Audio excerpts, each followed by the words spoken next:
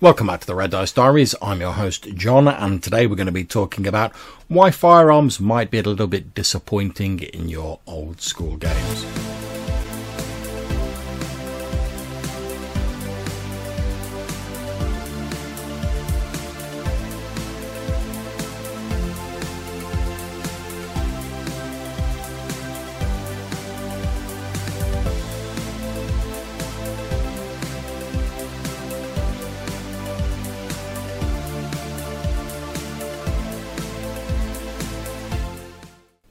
Okay, so why am I saying that firearms are disappointing?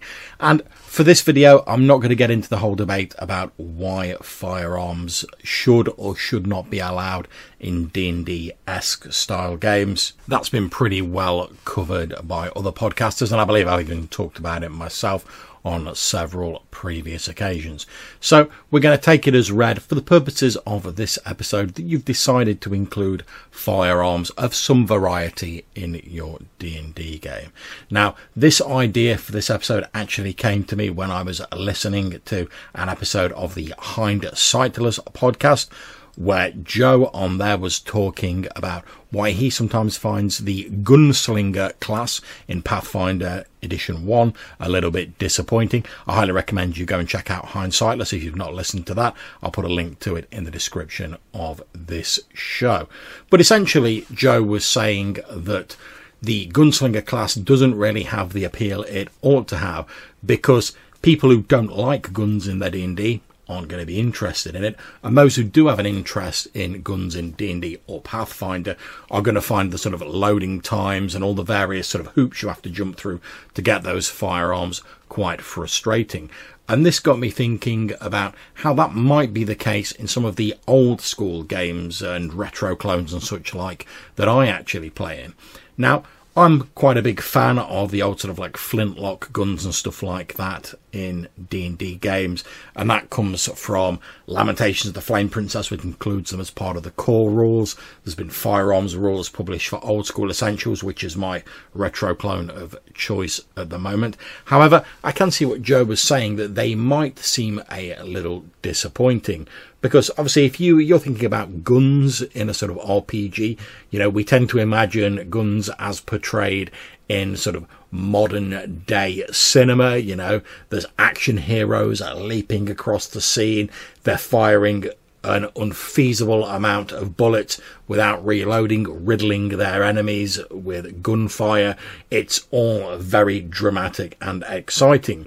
Whereas the firearms you tend to come across in your typical D&D OSR style game, if they're included at all, tend to be more your sort of flintlock, your muskets, your blunderbusses and stuff like that. Now, whilst these guns are very powerful, they also tend to have really long reload times. They misfire a lot if the conditions are bad, with potentially hazardous consequences. Now, I'm going to talk about firearms as represented by Lamentations of the Flame Princess and the optional rules for Old School Essentials, which I think were probably influenced by Lamentations of the Flame Princess, although I don't know this for certain. In both games, the firearms tend to have a sort of 8 to 10 round reload time, which, let's face it, makes them pretty useless once they've been fired once in a combat, because a lot of combats aren't going to last more than 8 or 10 rounds, particularly in an old school game where combats tend to be pretty lethal.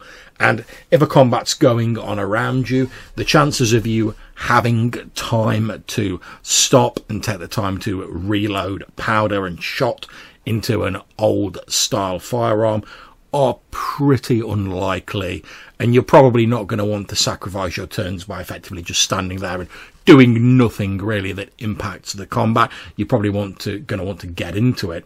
Now, there's a few ways around this. You know, if you're talking like pistols, you could carry a bracer with multiple pistols in, fire some, drop them, grab some others and fire them, you know, in the stereotypical sort of pirate manner. But even that's not without its problems, because that implies you're walking around with a lot of loaded pistols on you, which if you get hit by a fire attack, could be extremely problematic and explosive, or if the weather conditions are damp, you're probably going to find a lot of those misfiring and you're not really going to be getting the benefit of them. Now, this is such a thing that in most games I've run where we've had firearms, those players who've tended to take them, and most people haven't, it's normally just been one or two players who've decided to take firearms, they've generally just gone into a combat, fired off one or two shots, dropped the firearm, and then gone in with a more traditional melee weapon, or they've pulled out a crossbow or something like that, which allows them to continue making missile attacks without having to worry about their firearm. Now, there is, in addition to this, a small bonus you tend to get in sort of Lamentations and Old School Essentials from firearms, in that they provoke morale checks due to all the horrible smell and the belching smoke and stuff like that. They can provoke morale checks even if you don't manage to hit the enemy, which is pretty useful. After all, if you run into a fight with half a dozen goblins or whatever, and you fire off your flintlock, they fail the group morale check, and they all start heading for the hills, then you may not actually even have to fight them in a combat. And certainly in old school games where combat is pretty deadly, as I said earlier, that can be very handy. However, like I say, once you fire that first shot, if they all pass the morale check, by and large in the games that I've run, people will just abandon their firearms and go for another type of weapon. They get that first volley off, and then it's on to the more traditional weapons. Now, this is good in a way because it means that firearms tend to have minimal sort of game-breaking, in inverted commas, effect on your game, and traditional weapons aren't sort of overshadowed by them, which I know is one of the concerns that people have sort of proffered when it comes to why they don't like firearms in their game. And I can understand that, because in the real world, firearms pretty much revolutionized war and armed conflicts when they were introduced and when they started to be mass manufactured and become available to larger numbers of troops. But if you look at it in a certain way, the crossbow kind of did the same. It revolutionized conflicts. Prior to that, you had the longbow, where it took years of training and a tremendous amount of upper body strength to be able to use them effectively. When crossbows came in, it became a lot easier to train people to use a crossbow and didn't take a great deal of time. So they sort of spread widely and became more commonplace. When firearms came in and they were better against certain types of armor and certain types of troops, they sort of swept across the board and became the new weapon of choice for armies and groups that were involved in conflicts. So what do I think the solution is for firearms potentially being a little bit disappointing in OSR and D&D games? Well, there's a number of options. The first and most obvious option is just don't include firearms in your game. That way they're not going to be a disappointment. But also you're sort of doing yourself out of a great deal of spectacle after all, and a great deal of tension as well. As I've said with most of the old school games I'm talking about, there's misfire chances for the weapon, and this is altered depending on whether it's been raining, whether the powder's been kept badly, and stuff like that. So when a person squeezes that trigger on that flintlock or that pistol, there is a certain amount of tension because you never know if it's going to misfire. Also, there's the morale checks that they tend to cause. Again, another source of tension where you're waiting to see the GM to roll that morale check for his enemies to see if they're going to run away or whether you're going to have to drop your flintlock down and go in with your sword or whatever your weapon of preference is. So there's a lot of tension that can be built up using these weapons. There's also a sort of a chaotic element that I quite like in a combat.